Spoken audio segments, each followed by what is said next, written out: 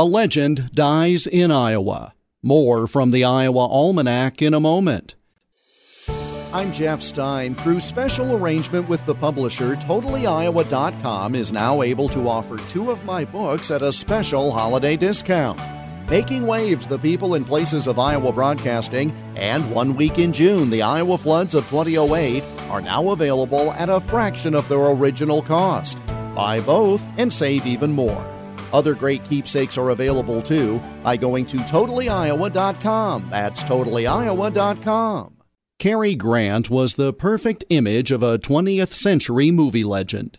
By November 29, 1986, the 82-year-old was enjoying intimate appearances before audiences across the country, playing clips from his films, telling stories from the stage, and answering questions from audience members.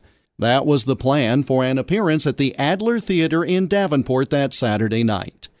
The appearance was part of the annual Festival of Trees at the River Center in Davenport. A black tie reception was scheduled before the performance. He went through an afternoon rehearsal at the theater, then started to feel ill. He went back to his suite at what was then the Black Hawk Hotel, thinking it was a stomach virus. During the pre-performance gala, it was announced that Grant had taken ill and would not perform as scheduled.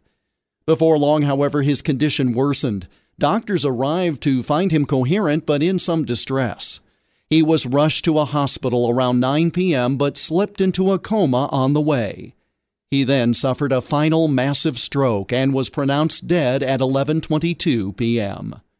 The Quad City Times reported the death with a very simple front-page headline: "A legend dies in our arms."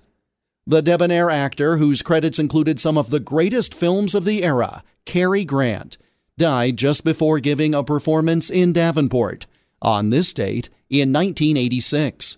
And that's Iowa Almanac for November 29th. There's more online at iowaalmanac.com. Until tomorrow, I'm Jeff Stein.